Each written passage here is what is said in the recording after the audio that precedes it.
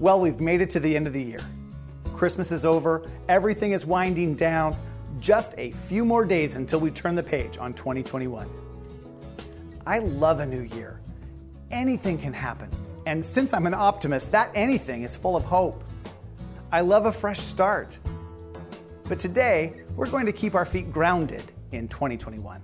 We're going to review our spiritual journey together through the past 52 weeks and hopefully tie everything together in a way that lets us see how far we've come. I'm Chris Voigt, and I lead the pastoral team here at Dayspring. Our team is committed to helping you grow in your relationship with Jesus, whether you are here in the room or watching online, live, or on demand at some point in the future. If you are visiting Dayspring today, we pray that you find Dayspring the kind of church that you want to call home.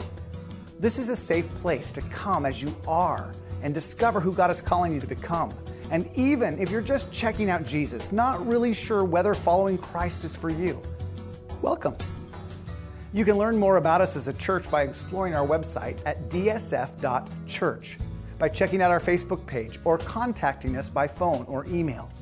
If you need help figuring out the next step to making Dayspring your home church, or if you just have questions, let us know. We'll help you find the answers. For today's service, you can find study questions by selecting Watch from the top menu of our website. And now, let's join our service.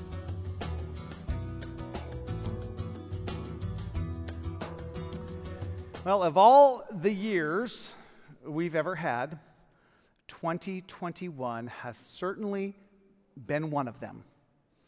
I'm going to go out on a limb here and suggest that while it may have been filled with its own ups and downs, 2021 was a little better than 2020. Of course, I'm scraping the bottom of the barrel with that one. It isn't hard to be better than 2020.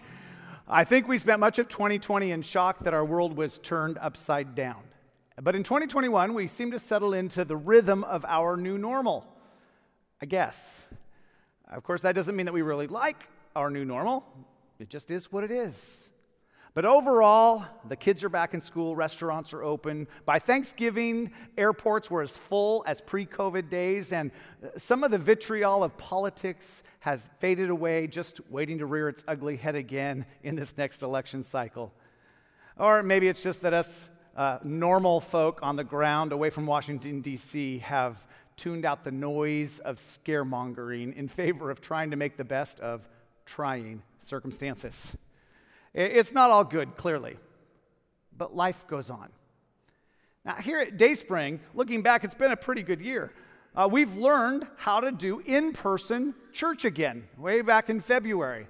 Actually, most of the talking heads in the church world now call what we have hybrid church, meaning that we are and will always be in this new world we find ourselves in, a mixture of both in-person and online church. Statistically, only about 33% of people have returned to in-person church around the country, today excluded. My best guess is that we are at about 39%. Of the other 61% for us and 67% on average, some are what we would call de-churched, meaning that they have just stopped going to church at all. And the rest experience the church service online, both live on our live stream and on demand at some point later in the week. Hybrid church is a complex blessing overall.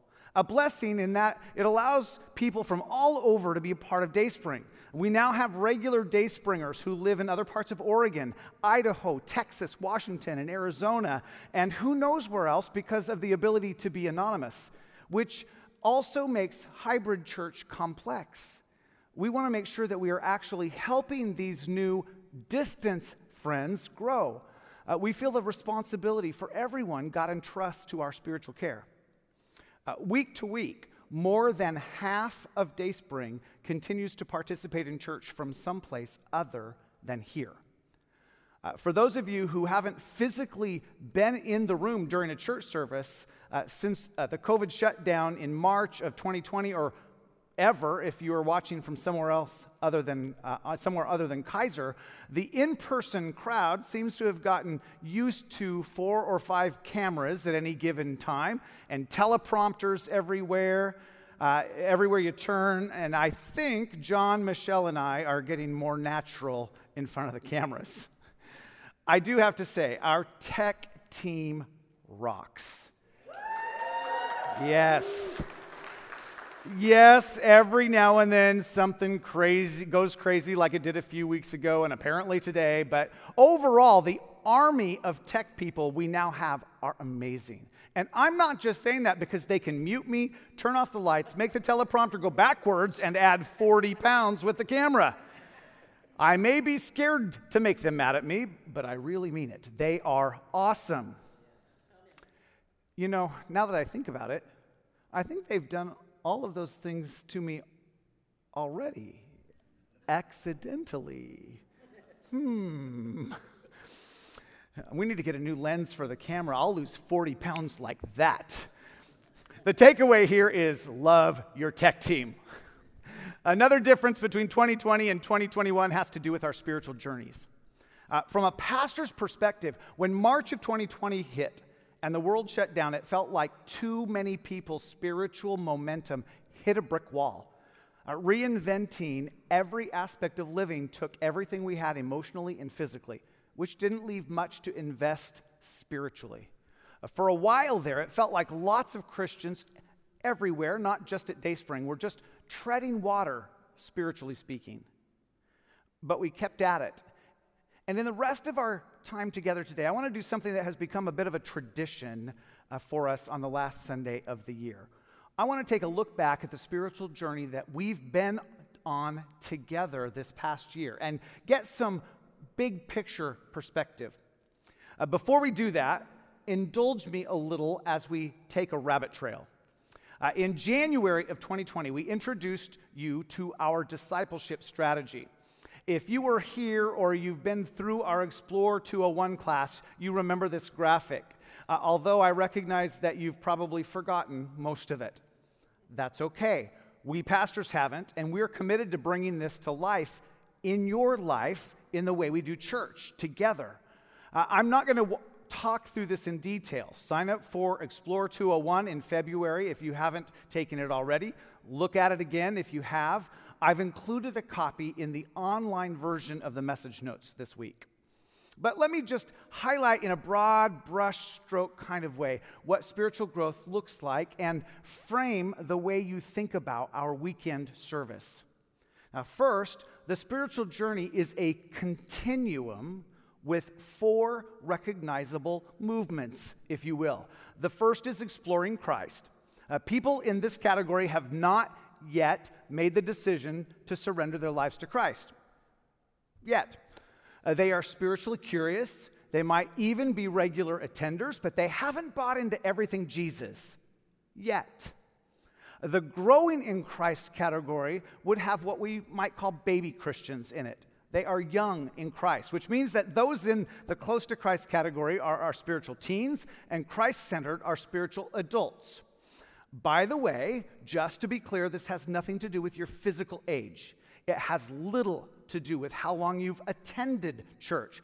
It is about how you have chosen to embrace the process of becoming like Jesus, believing like Jesus, thinking like Jesus, acting like Jesus. When it comes to our weekend service, we always want those who are exploring Christ to be drawn to Christ. Whatever series we might be working our way through, our hope is that everything that they experience and hear will help them choose to follow Christ with their lives. We want people in this category to get a picture, hopefully an attractive picture, of what a relationship with God looks like through Christ. Attractive enough that they'll want to open the box and put the puzzle of their life with Christ together. For baby Christians, the weekend service is about helping them begin to identify all of the pieces of the puzzle. Like, oh, Christians believe that. And oh, God is like that, and Christians act like that, and God is love, and God is just and righteous and merciful. We're just helping them identify all of the pieces that will eventually need to come together. And often it's just a messy pile of pieces that need to be sorted and turned right side up.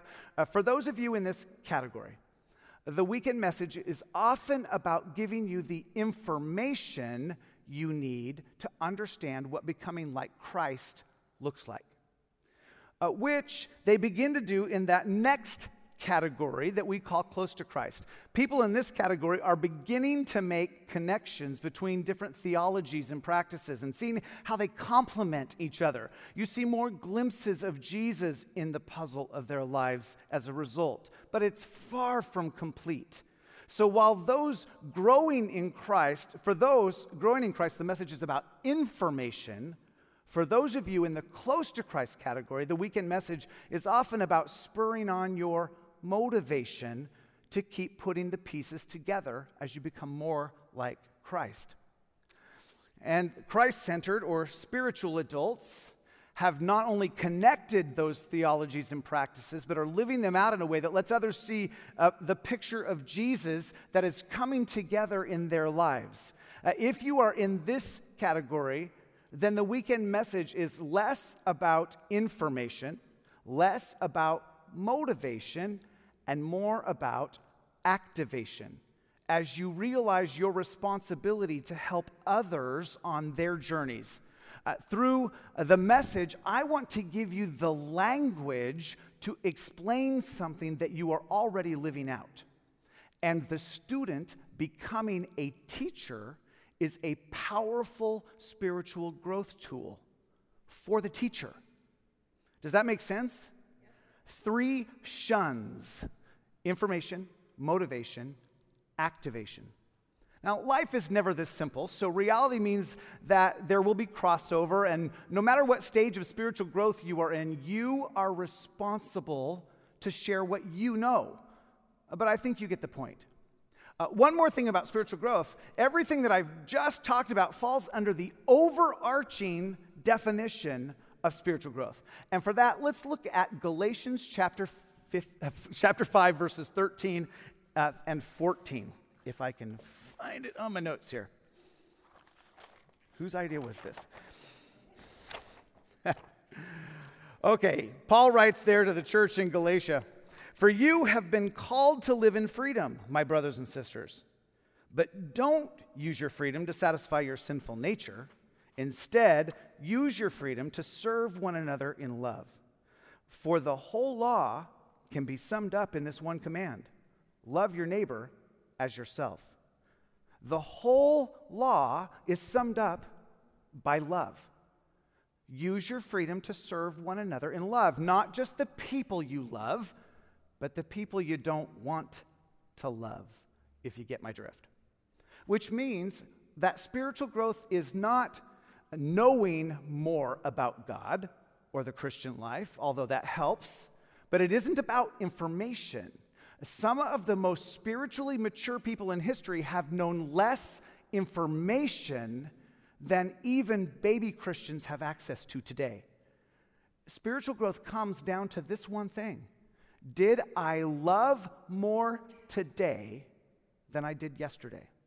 Did I love more today than I did yesterday? So my job, if you will, is to give you everything you need, information and motivation, for you to have activation as lovers like Jesus, more today than yesterday. And for the record, not just by the words I say up here on the stage, but the way I live them out everywhere.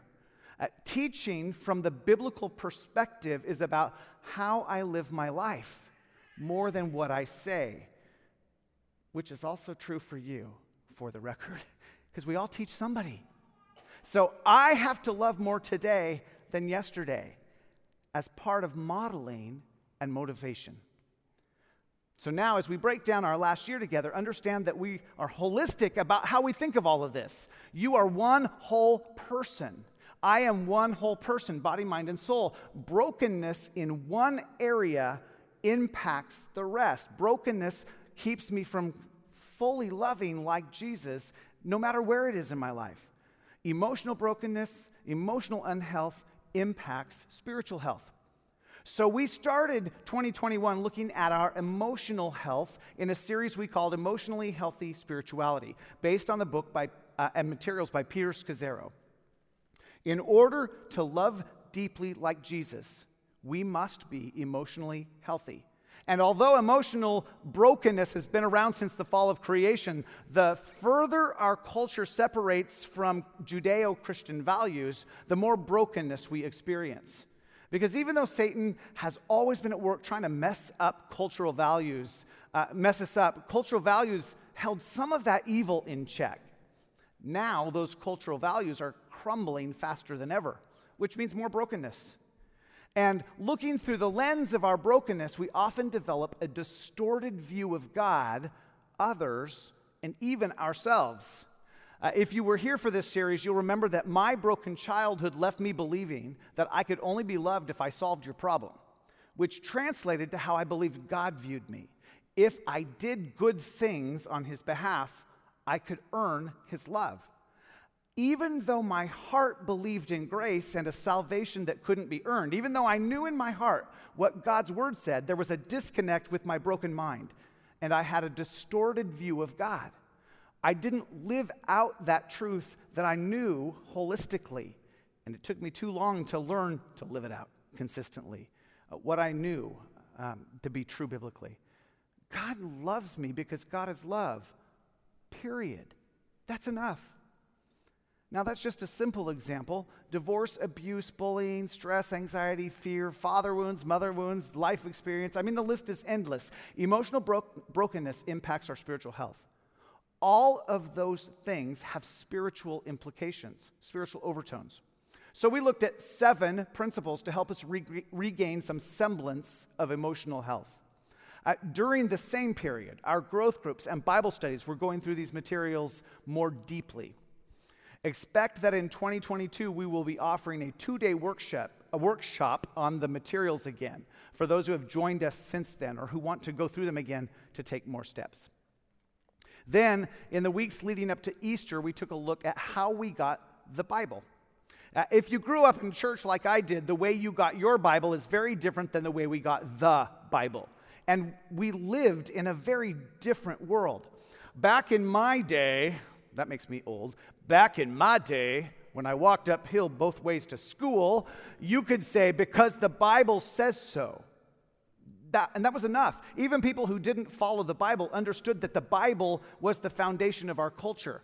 My grandparents on the Voight side are some of the most Christian non-Christians you'll ever meet. Their values, for the most part, align with biblical values because that's just how it used to be. Now, we know that God has written that truth on their hearts, whether they acknowledge it or not. But it's different today. Today, the Bible is no longer accepted as an authority for living. You know this. You've heard it all too. We live in a much more ecumenical, all truth is valid, all religions are valid, my truth is the truth kind of world. Our kids are indoctrinated in it. Even kids who go to church are at the very least confused. And because nobody really knows how we got the Bible, those of us who follow Christ have a hard time defending it.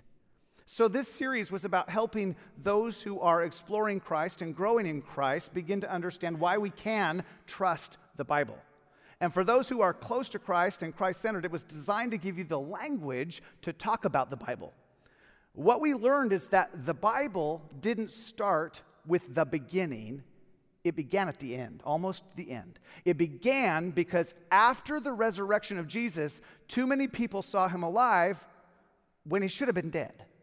There was no question that he had died. His death was an irrefutable fact. But so many people saw him alive after he was dead that he was also irrefutably alive. And so a first-century doctor named Luke, who hadn't been a Christ follower before the crucifixion, but became one after the resurrection, decided to write an orderly account of Jesus' life, death, and resurrection for one of his friends. And that document helped not only his friend Theophilus, but many other people as well. And Luke tells us that he wasn't the only one trying to make sense of Jesus. Lots of people were doing the same, which was unusual for that time period. But what Luke wrote helped so many people that it was put together with 3 other documents that we now know and we now call the Gospels of Matthew, Mark, Luke, and John. They were all written about Jesus' life, death, and resurrection. But initially, they were just documents. And these documents became so valuable to the early Christians that they were copied over and over and over to be shared. Even scraps of them were considered to be more valuable than gold and silver. And these first century Christians died to protect them. And then their interest in Jesus' backstory elevated the Jewish scriptures that we now call the Old Testament. The church essentially adopted the Jewish manuscripts as their own, which didn't make the Jews very happy. They didn't appreciate outsiders corrupting their manuscripts by reading things about this Jesus into them. And then some letters written by leaders in the early church were saved and shared, and eventually, along with the 4 Gospels, became what we call the New Testament. But it all started with just the testimony of Luke, who interviewed everybody he could about the life, death, and resurrection of Jesus, and then wrote it down so that it would make sense. If Jesus had stayed dead, there wouldn't have been anything to write about. When he died, there was no movement. There was no church. There was no Christianity. There were only disappointed people who had given up everything to follow him. If he had stayed dead, they would have eventually returned to their old lives as fishermen, tax collectors, prostitutes, and whatever. If he had stayed dead, we wouldn't be gathered here today. We would never even have heard about Jesus because there wouldn't have been anything noteworthy to write about. But because too many people saw him alive when he should have been dead, we are here today. And now you know the rest of the story. How we got the Bible led us into a series we called Essentials, which was a survey of some of the essential theology that the Bible teaches.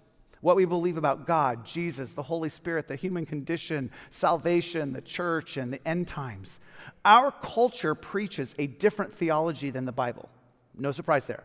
In fact, we are immersed in a worldview that is opposed to the work of Christ in this world. And the enemy of Christ, the enemy of our souls, often disguises lies in almost truths, which at the end of the day are still lies.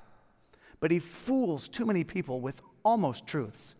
So much like banks teach their employees to recognize a counterfeit bill, not by studying counterfeit bills, but by learning to recognize the real deal when they see it, we want to study the truth and let that truth expose the lies for us. When it comes to theology, we think about it this way. There is what we call essential theology, which was what the series was all about. Essential theology takes its cue from the word essential. In other words, if you don't believe it, then you are out of alignment with Scripture and likely following a false Jesus. For example, if you don't believe Jesus rose from the dead, we have a problem. If you don't believe that God is sovereign overall, we have a problem. The truth we find in the Bible is very clear, and there is very little wiggle room. Besides essential theology, we have non-essential theology, and with non-essential theology, good Christians can have differing opinions and still be good Christians. For example, was the earth created in 6 literal days, or are they metaphorical days? The Bible is unclear, and good Christian theologians have different ideas about that, and that's okay. Should we share in communion every time we have church, or is once every 4 to 6 weeks okay? Should we baptize by sprinkling or immersion? What is the role of women in the home and in church leadership? All of that and much more is non-essential theology. It's okay to disagree and still be in unity. Where the Bible is unclear or silent, we have liberty, as long as we are using our freedom to serve one another in love. Which brings us to 1st, 2nd, and 3rd John in the series we called, How Do You Recognize a Christian? Lots of people call themselves Christian. That's why I often say Christ follower instead of Christian. It's too easy to call yourself a Christian in the U.S. In fact, here in the U.S., just over 70% of us claim to be Christian. But pre-COVID, weekly church attendance was just 35%. And it's worse now, even with the growth of online options. And only 32% of Christians read their Bible every day. So lots of people think they are Christians, but too few actually act like they are Christians. And that means for people who are searching, looking to see if Jesus makes a difference in someone's life, we send mixed messages. We say Christ is the most important part of our lives, but you don't see him reflected in our marriages, in the way we handle money, the way we spend our time, what we look at on the internet or watch on streaming services, in the workplace, even in how we just treat other people on a day-to-day basis. So if you are searching for someone to show you what it means to follow Christ, what should you be looking for? What characteristics would make someone stand out in a crowd? And for those of us who follow Christ, what characteristics should we be cultivating in our lives? For us, these are also marks of maturity. And as we learned, the Apostle John had a pretty black and white view of it when it comes to the way we live. The first characteristic we unpacked came from 1 John chapter 1, verses 5 to 7. There, John wrote, "This is the message we heard from Jesus and now declare to you. God is light, and there is no darkness in him at all. So we are lying if we say we have fellowship with God but go on living in spiritual darkness. We are not practicing the truth. But if we are living in the light, as God is in the light, then we have fellowship with each other, and the blood of Jesus, his Son, cleanses us from all sin." So we see the first characteristic there in verse 7, living in the light. We also call that walking in the light. And here in this graphic, we gave a simple illustration of what that looked like. No matter what your stage of spiritual growth, whether you're a baby Christian, a teen Christian, and a spiritual adult, and by that I don't mean your physical age, your spiritual age, no matter where you are, with whatever you do know about following Christ, when you evaluate your life through the lens of the cross, when you keep your eyes on Jesus, you rely on the righteousness of Christ to help you become like Jesus. And in this case, what you see about your life bouncing back in the mirror is filtered through the cross. Whereas when we turn and just end up and look at the mirror, we end up evaluating the cross in light of our life, which makes us self-righteous. Walking in the light is closely linked to obedience. In fact, John described 3 components or characteristics of walking in the light, the first of which is obedience. So just a few verses later in chapter 2, John writes, "But those who obey God's word truly show how completely they love him. That is how we know we are living in him." And what we learned here is that truly walking in the light of obedience isn't just about the bad that you don't do, but is also about choosing the best right. It isn't the absence of bad, but the presence of good that is expressed as love. There's that pesky love thing again. And since it's in the second characteristic of walking in the light, I guess it won't ever go away. Chapter 2, verse 7, "Dear friends, I am not writing a new commandment for you. Rather, it is an old one that you have had from the very beginning. This old commandment, to love one another, is the same message you heard before." Love one another. In fact, most of us were a little surprised to learn that 1 Corinthians chapter 13, easily the most famous chapter on love in the Bible, isn't the place where love is talked about the most. It's right here in 1 John. Because here's the deal. Because I can not sin and still not love. I can not have an affair and still not love Dee Dee the way God calls me to. Love is the highest expression of obedience. Agape love is the best right that we should choose. Now, discernment was the third characteristic of walking in the light. Obedience, love, and discernment. The ability to tell the difference between right or wrong. We have the Holy Spirit living in us. The world does not. People without the Holy Spirit are in bondage to the systems of this world that are controlled by Satan, the liar. They can't tell the difference between truth and error because they belong to those systems, which, by the way, should make us pity them, not hold them in judgment. That's what love does. And an even greater expression of love would be to love them to Jesus. With the Holy Spirit, we can tell the difference. Now, we learned a lot more in that series, but that's a good start. Our next series was how to get through what you're going through. How to get through what you're going through. Oregon ranks at the top of the list when it comes to mental health, in a bad way. We are among the worst, if not the lowest state when it comes to mental health management. We are messed up. COVID hasn't helped. Dealing with loss, grieving our losses in the best of times is hard, but the past 2 years haven't been the best of times. They've compressed a decade's worth of losses into a very short season. Kids lost prom, sports, school, normal. We lost jobs, financial security. People suffered cancer alone, spent time in the hospital alone. We lost dreams. We lost momentum. We lost relationships. We lost loved ones and didn't get to share our losses in community. We have some people here at Dayspring who never had a memorial service for their loved one. As we learned, loss is far more than just physical death. Grieving happens for all loss. All loss brings pain, and there is lots to grieve.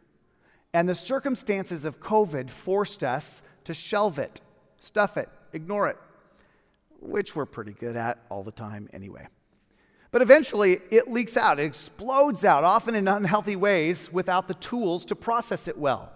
As Rick Warren, the pastor of Saddleback Community Church in California, said, there is a tsunami of grief headed our way, and the churches that equip their people to navigate it well and to help their loved ones navigate it well will make a huge impact.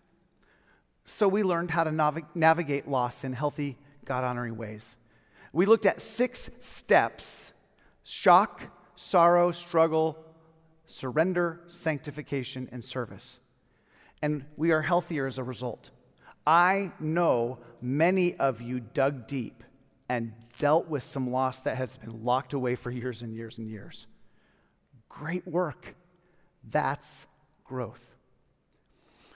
And because we only like to deal with easy topics, money was next on our list in our series, If Money Talked. Now, I've got to be honest here. When we've talked about money in the past, and remember, I've been here 21 years, so I've heard many versions of money series. But in the past, we've only heard 2 things when money was the topic. The tithers, and by now, if you were here for the series, you know that I don't support that word, but the tithers would say, "Preach it, Pastor." They, those non-tithers, need to hear it and step up. On the other hand, there were the people who felt guilty, or thought we just wanted their money, or talked about money too much, or you can't squeeze blood out of a turnip. All of that is probably the normal response when most pastors talk about money. So I've got to say, I heard so much positive feedback from you across the entire spectrum of spiritual maturity. We all learned more about what the Bible says about money, which coincidentally lines up with what our money would say if it could talk. We learned that money is a great means to an end that isn't you. And everyone should figure out what end or ends they are living for, and their money will follow. We learned that money is a much better servant than a master.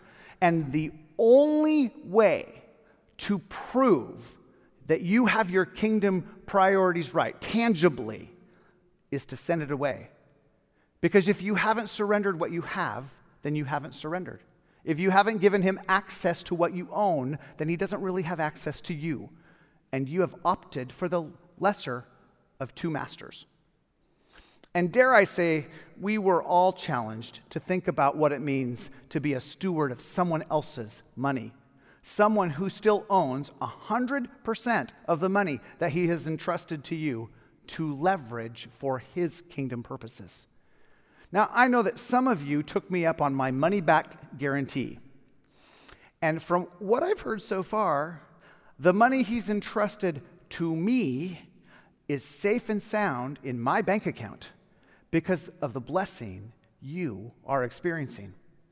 Now, if you don't know what I'm talking about, I'd encourage you to go back and watch those messages on demand, or any of the ones that we've just talked about, or you can listen to them on our podcast. And that brings us to an unexpected Christmas. Since we've just finished this one, the only thing I'll say here is that I think we were all surprised to think of the traditional Christmas story in an untraditional way. And how fantastic is it that the perfect little baby came from an imperfect family?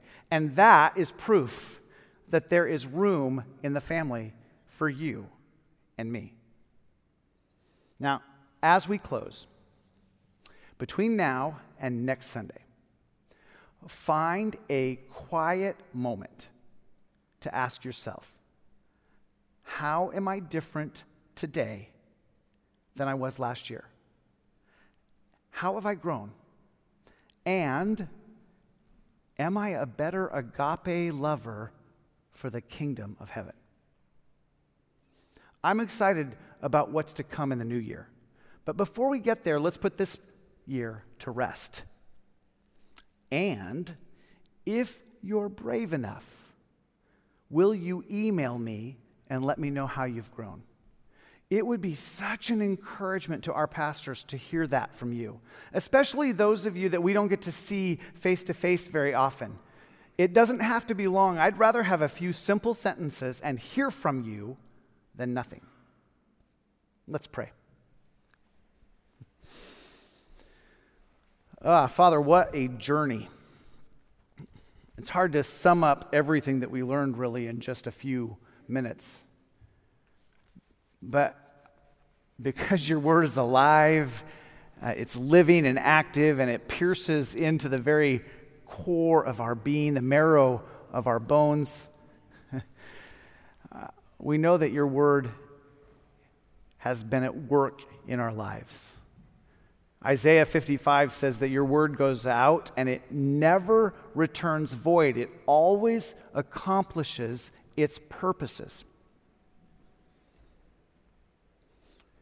Father, may we be the kind of people who open ourselves to its purposes more and more. May we be the kind of people that are more responsive to what we hear and learn from you and your word. And may that translate not to just more head knowledge about you or heart knowledge about you, but may it translate to the way we live out our love for you in the lives of other people. May we love more like Jesus today than we did yesterday. And the same true tomorrow and the day after that.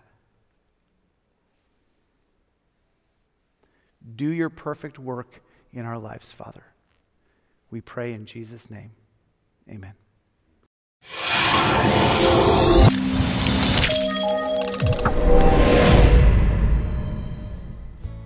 Thank you for joining us today. Please reach out if you have any questions or want help on your spiritual journey. My email address is on the screen, or you can call the church during the week. For those of you who make this ministry possible with your financial giving, thank you for your generosity and faithfulness. We know God is doing something in you when you give, but He also does something through you. If you're just checking us out today, please know that we don't expect you to give anything to support Dayspring. That is a responsibility of our Dayspringers. Just enjoy the rest of your day. If you'd like to start giving, we have 3 easy ways for you to get us your gift. Please see the online giving section of our website, or text GIVE to the number on your screen, or mail a check to us at the address you'll find on our website. Also, thank you for liking and sharing and following Dayspring on whatever platform you are on. It means a lot to me when you pass on the good news of Jesus to your friends and family. Until next week, May you experience God's favor and blessing here.